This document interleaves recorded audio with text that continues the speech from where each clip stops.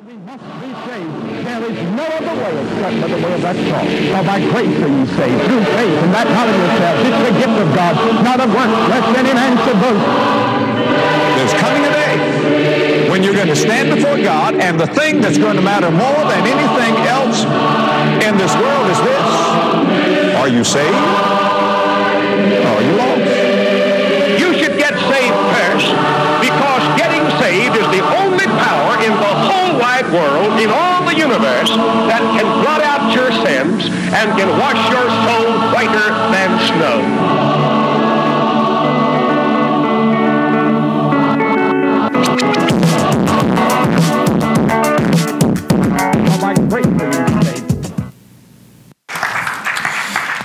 Well, good morning, church. Good morning, City Lights. We're a little throwback Sunday. Did somebody just whistle at me? My wife's in here now. My wife's in here. I want to welcome again all those who are watching online. If I've not had an opportunity to meet you, my name's Peyton. I'm the lead pastor here at City Lights Church, and we're doing something called Throwback Sunday, and I'd love to just give our worship team a little bit more love. Let me tell you something about them that you need to know. They don't just show up on Sunday mornings and luckily somehow get all that stuff together. There's a lot of time and effort that goes into it. In fact, let me tell you what they did this week. They gave up their Friday night to come in here and practice for a couple hours. So I want to just say this. If there's a song that we do, first off, if you're old school, you should have loved the music today, okay? You should just be thanking Jesus that one man back there, just all right, so I'll be honest about it. All right, go ahead, Norma. It's all right. We love music like that. We love all music. But what I'm saying is this, is just because we may do a song that you don't like or it's not your style, don't forget the hard work that goes into these guys learning these songs. And let me tell you how it typically works, is they'll plan a few weeks ahead, or I'll send them a song, and I don't care how hard it is or how difficult. I'm like, hey, can you do this? And I'm telling you, 99.99% of the times they say, yeah, Pastor, we'll do it. And they learn it, and they get it done. So again, just one more time, I want to just give it up for our worship team. Now, this morning, I woke up and put this suit on. I told my wife, I said, I typically only wear suits to funerals, so I felt a little weird this morning, to be honest with you. Joe, it just felt weird when I put this suit on. I wasn't wearing my skinny jeans or a V-neck, and so I just didn't know if I was going to be able to preach right this morning, Jessica, but I am feeling good. And Cody and Michael Jones said that they were going to make an entourage for me and start playing Every Girl's Crazy About a Sharp-Dressed Man when I walk to the stage. But I thought, no, let's just stick with the plan, Cody, and play the video. So, hey, so glad you guys are here this morning. We are doing a little throwback Sunday service, and I love Billy Graham and them preaching. When I think of old school church, and I'm not knocking, I'm just saying old school for younger people, I think of these great evangelists who would preach messages that you got to get saved, you got to get right with God, and you need to confess your sins, and you need to repent before it's too late. And I think there's a lot of truth to that. But when it comes to Christianity today, who would just be honest and say that, listen, first off, if you're watching online, you're here this morning, and you're like, hey, man, I don't even know how I feel about all this stuff, that's okay. We want to welcome you here. You're in a safe place where you're not going to be judged. But I am talking to believers in Jesus Christ right here just for a moment. How many of you would be honest and say, Pastor, there are times where I just doubt if I really am in a relationship with God like that, if I am saved? We've got some pretty confident people in here this morning. Good. Well, good for you. Let me tell you something. As the pastor, I sometimes doubt about my relationship with him. Not because of his goodness, but because I know how messed up I am and how much I know I need him.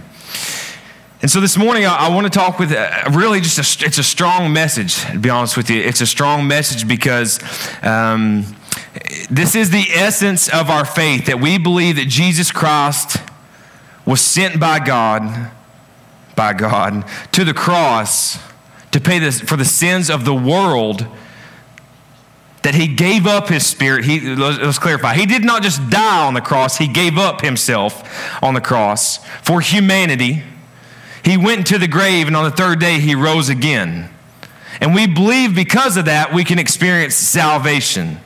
That is that communion, that intimacy, that commitment that bonds us forever to him. Now, this is my story that I would have shared in 2009, January 21st, 2009. If you'd asked me before that moment, that night, was I a Christian? I would have said yes. But what I based it off of is not what I would base it off today. I would have said things like, I went to church, I believe in God, me and God are good, I went to church. But I think what we're going to see in the scripture today is that it's a lot more deeper than just believing in God. That's not enough to believe in him. And so maybe you feel a little bit more welcomed. Maybe you feel a little less nervous. I want to ask you one more time. Is there anybody in here that ever doubts with, are me and God good? Am I saved? Am I with him? A few more people. Good. Well, this message isn't for you then if you don't doubt, okay? It is for everybody else. I think we have to be careful in our culture. We hear people say, have you ever heard people say, or have you ever said, we're all children of God?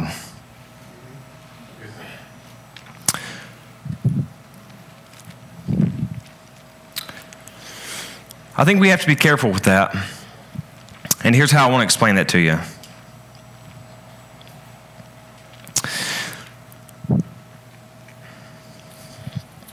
My biological father, his name is Steve Wills. I call him my biological father because he was not my dad. Give me that water. I've got some allergy stuff going on this morning. Y'all thought I was getting serious and thinking, but I've just been trying not to cough. Thank you. My biological father, Steve, he and my mom, it takes two, right? In case y'all didn't know. We teach all things here at City Lights. Created me. They gave me life. However, Steve, and I'm not sad, and this isn't a pity party, I'm just being honest, he chose alcohol and drugs and another life instead of me. Therefore, just because a man can create a child, it takes more than that to be his father. Amen, anybody? You've got to walk, you've got to grow, you've got to listen, you've got to answer questions that you don't know how. You've got to go through every single moment of their life. It's a responsibility and it's a privilege to be a father. Steve did not do that. So what I'm saying is he my creator? Yes. Was he my father? No. That is the same with God. He created all people, but we are not all sons and daughters of God. Let me show you this scripture. This is 1 John chapter 3, verse 10. It says, this is how God's children and the devil's children, leave me here, are made evident. Now, I show you this to show two things. Clearly, there are God's children and there are people who are not God's children, okay? I ask in our volunteer service, parents, do you ever feel like your kids fit into this category? One moment they feel like they're from the Lord, the next moment they feel like they're from the devil. It's important that we see that there are God's children, and this is pretty tough, right? The devil's children. How can that be then if we're all God's children? Well, we're not all. He is creator of all. This is John chapter 1, verse 12. But to all, say this underlined word with me. I put this in there for my notes. But to all who did receive, one more time. But to all who did receive him, leave me here, he gave them the right to be children of God, to those who believe in his name. So what we see here is, I'm so glad that it shows both receive and believe, because it's not enough to just believe in God. We shared this earlier in our volunteer service, and you've read it. Even the demons believe in God. So what makes you different from a demon if you just say, hey, I believe? You must receive. So what we're going to talk about then is, what does it mean to receive him? What does it mean to receive Christ, receive salvation? And here's what I want you to see. In the South, before we go on, I want to just kind of lay this. I feel like sometimes there's some terms that we use by default, I would have said I was a Christian because I went to church. I'm not, listen, let me clarify this. Here's all I want to ask you this. Don't judge anything I'm saying until I get to the end of the message, okay? And if you can't, give me the benefit of the doubt, all right? I would have told you I was a Christian because I prayed a prayer, because I went to church, I believed in God. And I think a lot of times in our culture, we feel like that's enough. Like, I believe, and man, I prayed this prayer, and I had this experience, or I went to the altar, I got baptized. I'm not saying that doesn't mean you don't know Jesus. I'm just saying that sometimes it's not always what you think it is. According to Scripture, we have to receive him, not just believe him. So here's kind of for where we're going, just the remainder of our time. I call it a bottom line, or it's a sermon in a sentence. I want you to get this for the rest of the message, that you are a Christ follower by decision, not by default. You're not born into this world walking in his grace. You must decide, you must commit to follow him. Just because you're from the South and we live in the Bible Belt doesn't mean that you can wrap that King James belt buckle around you and walk around and feel like me and God are good. That's not how it works. And what you're going to see, and this is tough because Christ is grace, he is love, he is mercy, he is forgiveness, redemption, restoration, healing, all-knowing, all-powerful. But he wants you to commit to him. He wants you to commit to him, which means you've got to make some decisions. And what we're going to see is they're going to cost us. If we're going to be in true communion with Jesus, it's going to cost us. It should cost us something. If your relationship today, if there are no adverse effects or consequences of following Jesus, if it does not put you in spots or in moments of tension with people, your family, your workplace, I would encourage you to evaluate your commitment to him. We know that Christ is love. And so here's what I want to share this for a moment. I'm kind of bouncing around some scripture, but we're going to get to the main spot. I just want you to kind of think of a bigger picture here for a moment. This is 1 John chapter 3. Christ is love, and I want you to see something here. We're talking about how do I know that I'm really saved, okay? Are me and God good? Have I received him? Have I accepted? John's writing, he says, this is how we have come to know love, because God is love. He laid down his life for us. That is, he paid the price, the debt, the sacrifice on the cross. Listen to what it says now. We should also lay down our lives for our brothers or sisters. This is a pretty remarkable, radical statement because we live in a society that's really all about me. What do I have? How is this going to benefit me? And can I just be really honest with you? And I'm guilty of this as well. What this picture is painting here is that Christians should be very selfless. That we should be putting the needs, the hurts, the habits, the hang-ups of our brothers and sisters before us. But Christians are some of the most selfish people I know. We don't tip good. We complain. We grumble. We judge unbelievably, unfairly. All in Jesus' name, though, right? We too then should lay down our lives. And what you're seeing is this picture that's being painted of, hey, if I'm saved, if I'm in Christ, it's really becoming less about me and more about you. Pull up verse 17, please.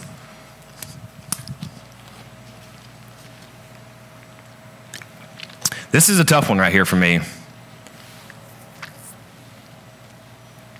If anyone has the world's goods, excuse me, I want to have you participate with me on this for a moment. Just leave me here.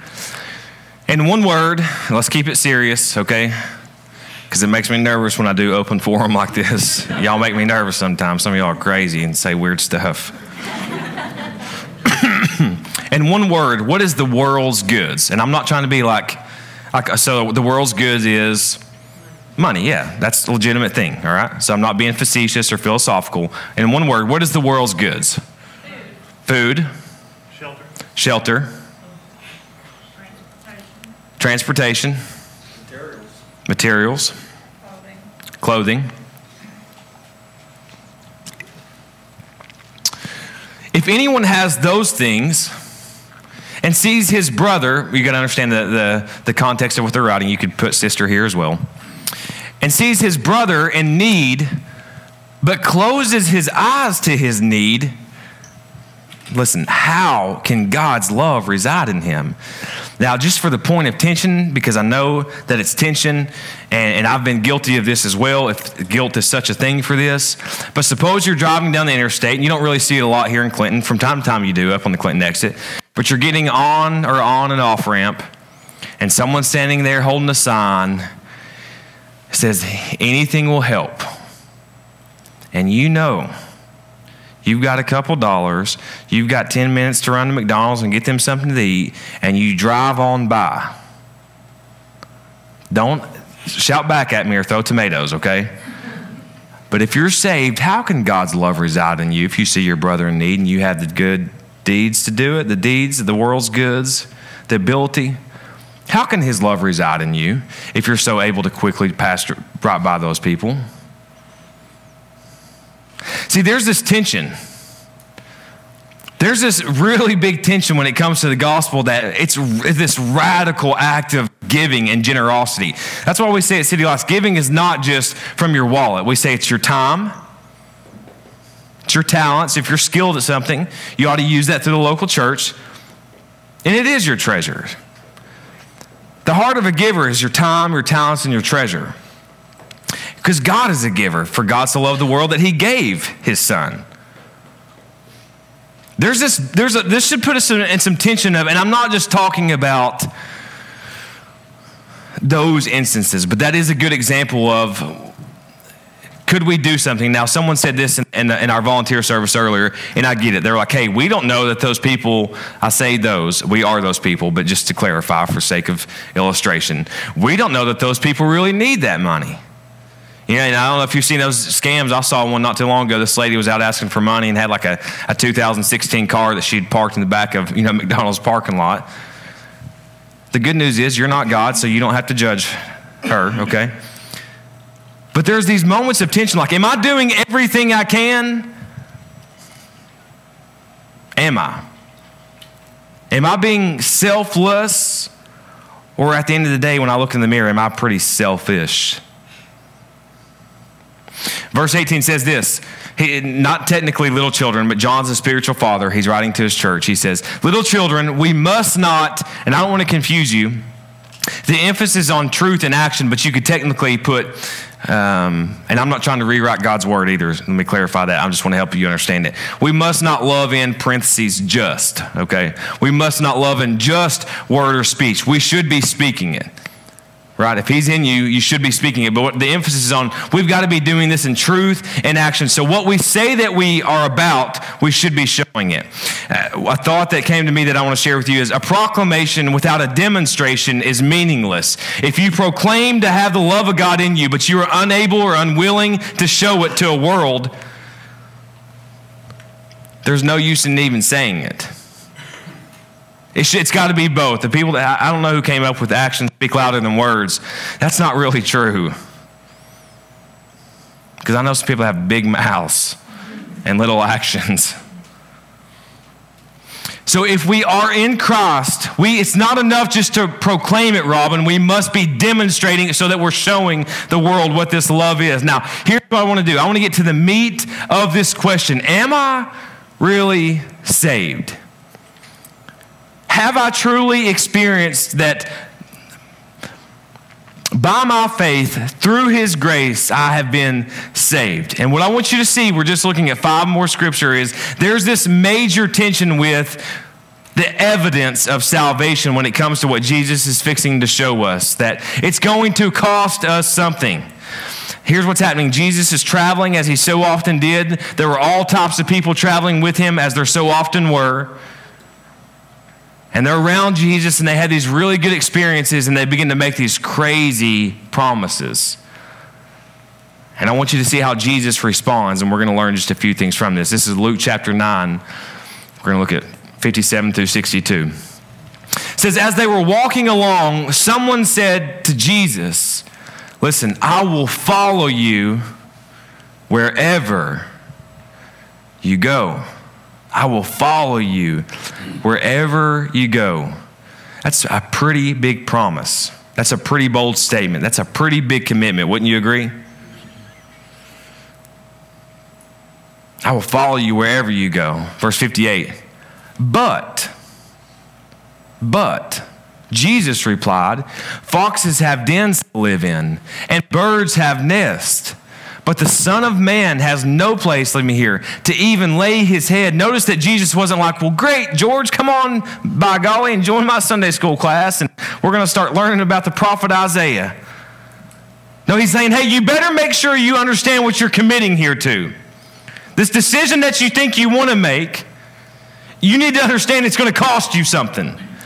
In fact, I know you'll say you'll go wherever I go, but I need you to know that I don't know where I go, and when I get there, I don't know where I'm staying.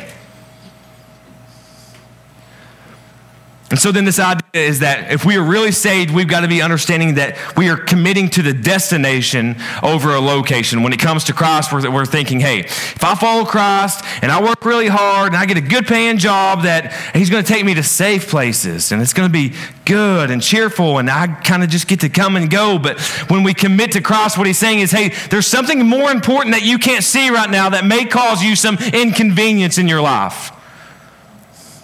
I think about our church, honestly. Our church is not a picture of salvation. We are a picture of God's favor, a blessing, anointing.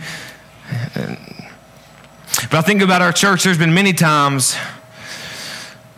Angie, Leslie, Jamie, Mitch, Tammy, Billy, Chrissy, everybody that's in here, Charlie, where we had a destination in mind, but the location wasn't the prettiest. You know what I mean? And as I was studying this, I felt like there were times where I just kept telling them, hey, let's believe. We're going to get there. And I believed it. And so I kept speaking it. But I often wonder if they were like, And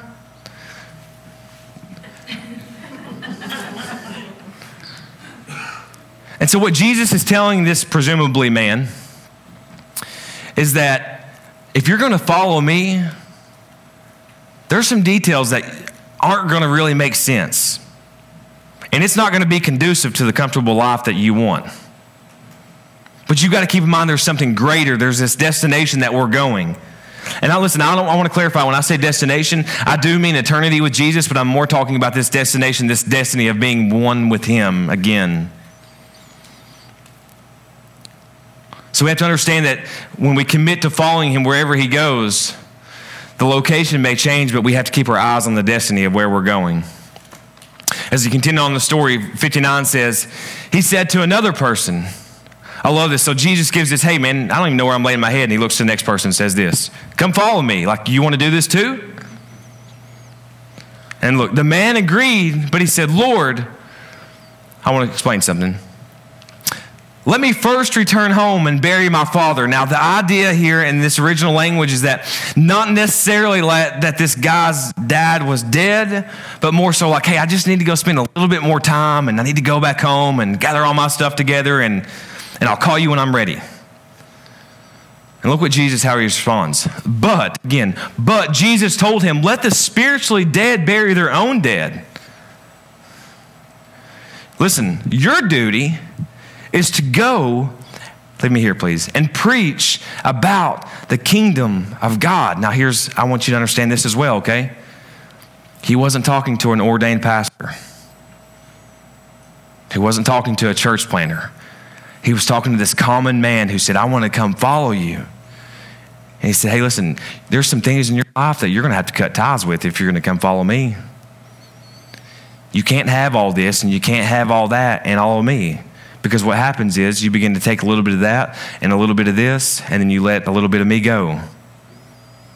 There's some things that you're going to have to cut ties with. And let me just tell you this. Sometimes, not always, but maybe somebody needs to hear this. Maybe you're watching online and this is for you. Somebody needs to know that Christ is calling you and you're feeling that tug, but you don't want to let go of this toxic relationship. And Jesus is saying, hey, this is the best thing you could do is get out of this before it just burns you. And I know there's this tension too. Well, we're supposed to love all people, Pastor. And I love him. And he'll change. I heard a preacher say this. I don't know why I'm getting off into marriage, but don't commit your life to someone based off potential. Do it off the patterns that you've seen them live. Amen.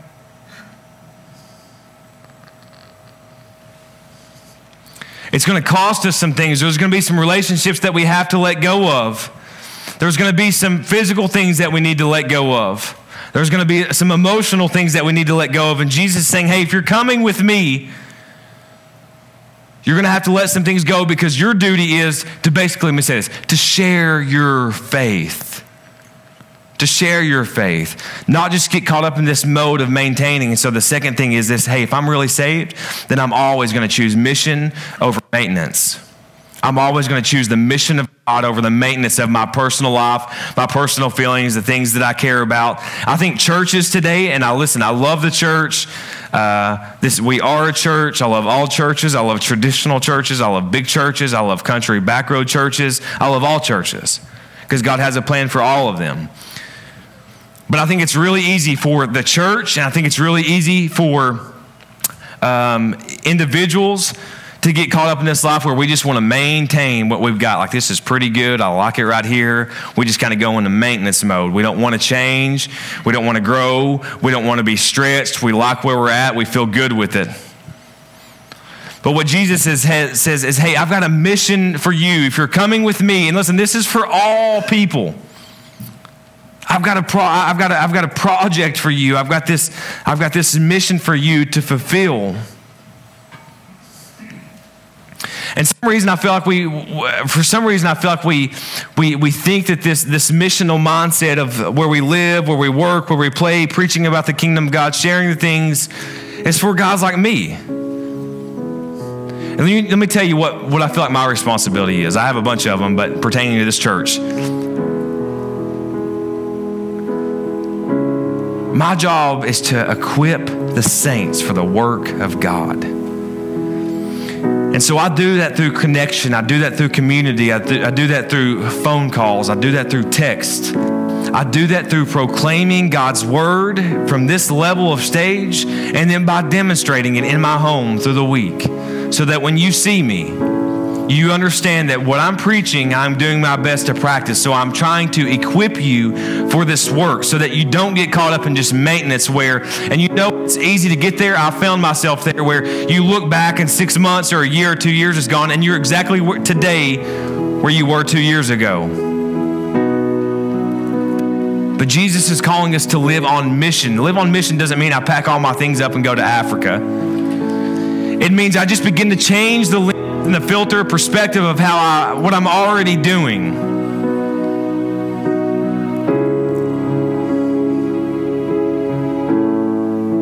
It's not even that you need to, maybe there's some things that you need to change doing, but let me tell you, a great place to start would just be start changing what you care about when you're doing what you're already doing. When you go to Walmart and you see people, when you go to, I've shared this with our church, there's 2 gas stations in this community that I go to just to build relationships, and I've been going there for, 2 or 3 years. And I want to share this. I think this is important. I don't want to call you out, but there's a lady sitting in our church this morning who I go to the gym. And for like 6 or 7 months, we would drop our kids off and we would say hi and we would talk. And not one time did they ever be like, hey, I'm Peyton, I'm a pastor. I just was me. And you know what? Listen, sometimes having a spiritual conversation starts with, hey, what's your name? What's your name? Where are you from? And I'll share that to say this because for months, I think when you're a pastor, and you guys may feel this way as Christians, but when you're a pastor, people like expect you to, he's going to share Jesus with me, or here comes the church invite. But can I be honest with you? Sometimes I don't even want people to know what I do. I just want them to see who I am. And so it was months and months and months of tending this gym before we even extended an invite. Now some of you are like, hey, that's pretty rude. But I'm more interested in the relationship than just filling these seats up. Does it make sense? So it's just living on mission instead of just maintaining what I've got. This feels good. I'm comfortable. Jesus says, no, I'm calling you to go. Look at verse 61. Another said, yes, Lord, I will follow you. But first, let me take a selfie.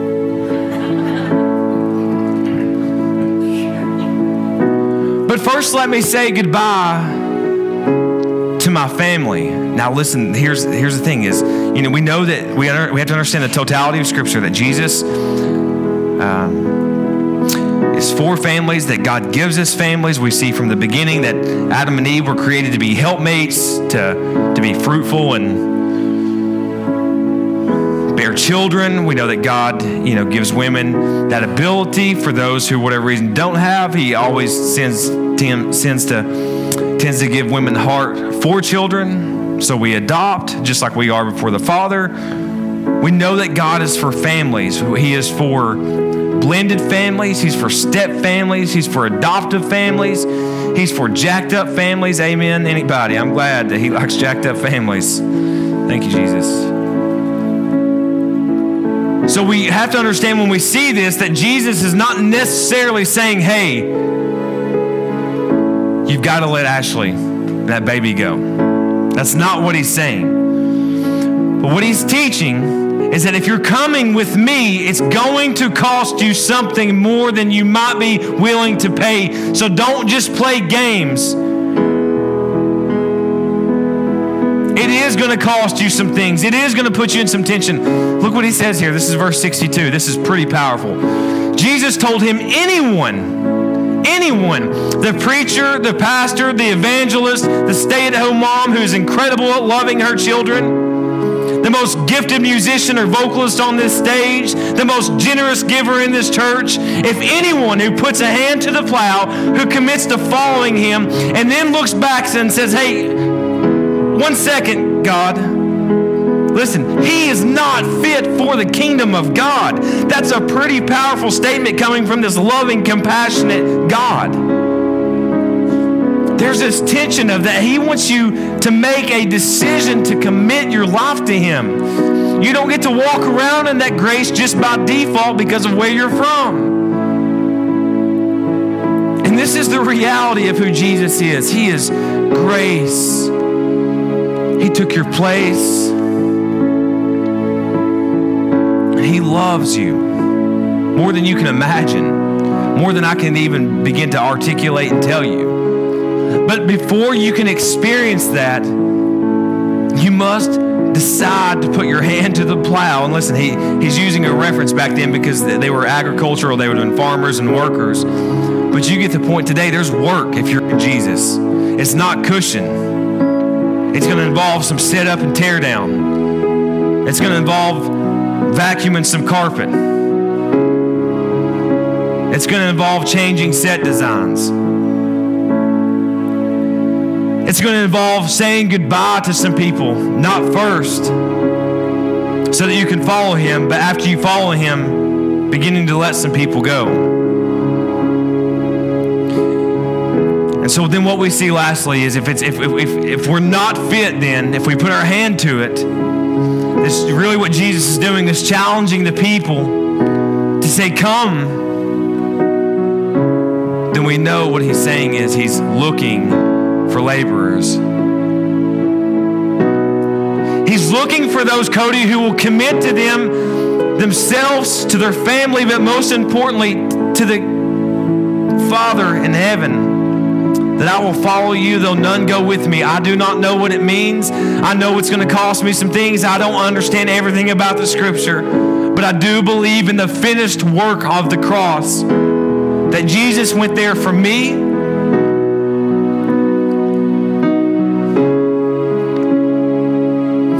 The title of this scripture that we read, 57 through 62, says it's the cost. We're counting the cost of following Jesus. And I want to ask you one more time, or tell you, if your relationship that you proclaim to have right now is not costing you anything, it may not be as valuable as you think it is. And I'm not suggesting that it's not real. I'm just saying it's going to cost you something. And so here's what I believe the gospel teaches. Here's what I believe that Jesus taught. He says the harvest is plentiful, and that means people that need Him. The harvest is plentiful. People who need a relationship with Jesus. People who need to understand that He is grace and love and doesn't care what you wear to church. That doesn't care in terms of preventing you from coming to Him, what you've done in your life, how many times you've been divorced, how many needles you've put in your arm, how selfish you are with your money, how cruel you've been to your kids. Only Jesus could take a heart like those and turn them into a laborer for Him.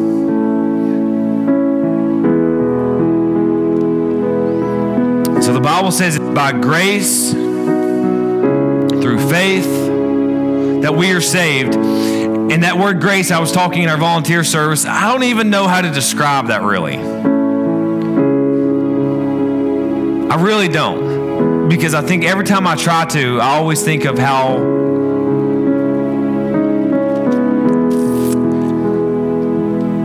is ungraceful a word? It's not, it should be. I think about how little grace that we show to one another. And so when we begin to tell someone about His grace, the only thing we can compare it to is what we've experienced from one another. But it's nothing like that. And so what I want to challenge you today, it really is, it's that amazing grace that saved a wretch like me. A wretch. And I know what it's like to be a wretch. I want to challenge those who are here today, those who are watching online, listen to me, not to pray just a prayer, though I understand that Romans says if you call upon the name of the Lord, you will be saved. I believe that. But before you even do that, I'm asking you today to quit walking around in default and make a decision to commit your life to Him. It does not mean that you wake up tomorrow and God calls you to a life of poverty. It does not mean that you wake up tomorrow and you understand everything that's happening. I've been following Jesus for a minute and I still don't understand it. I want to ask you today, will you make a decision to commit to following Christ? For those of you who would say, you know what, Pastor, that's me. Your story is my story. I walked around for so long thinking I was something, but today I want to commit to that. So then we must come back, and how do we answer the question, am I really saved? For those who would say you are, I would just ask you this.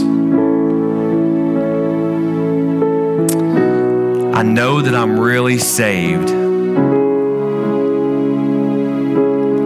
I know that I'm really saved when I commit my life to following Him at any cost, no matter the cost. Because what you see is some people that made some professions. They prayed these prayers, I'll follow you wherever I go. But then Jesus gave the rebuttal, hey, you better be sure about that. And they were like, hold on just one moment. I'm not quite ready yet. I know that I'm saved when I believe not only in Jesus, but what He did on the cross was enough for me, even me. And listen, I know that I'm really saved when I receive that and I decide to commit everything I am back to Him.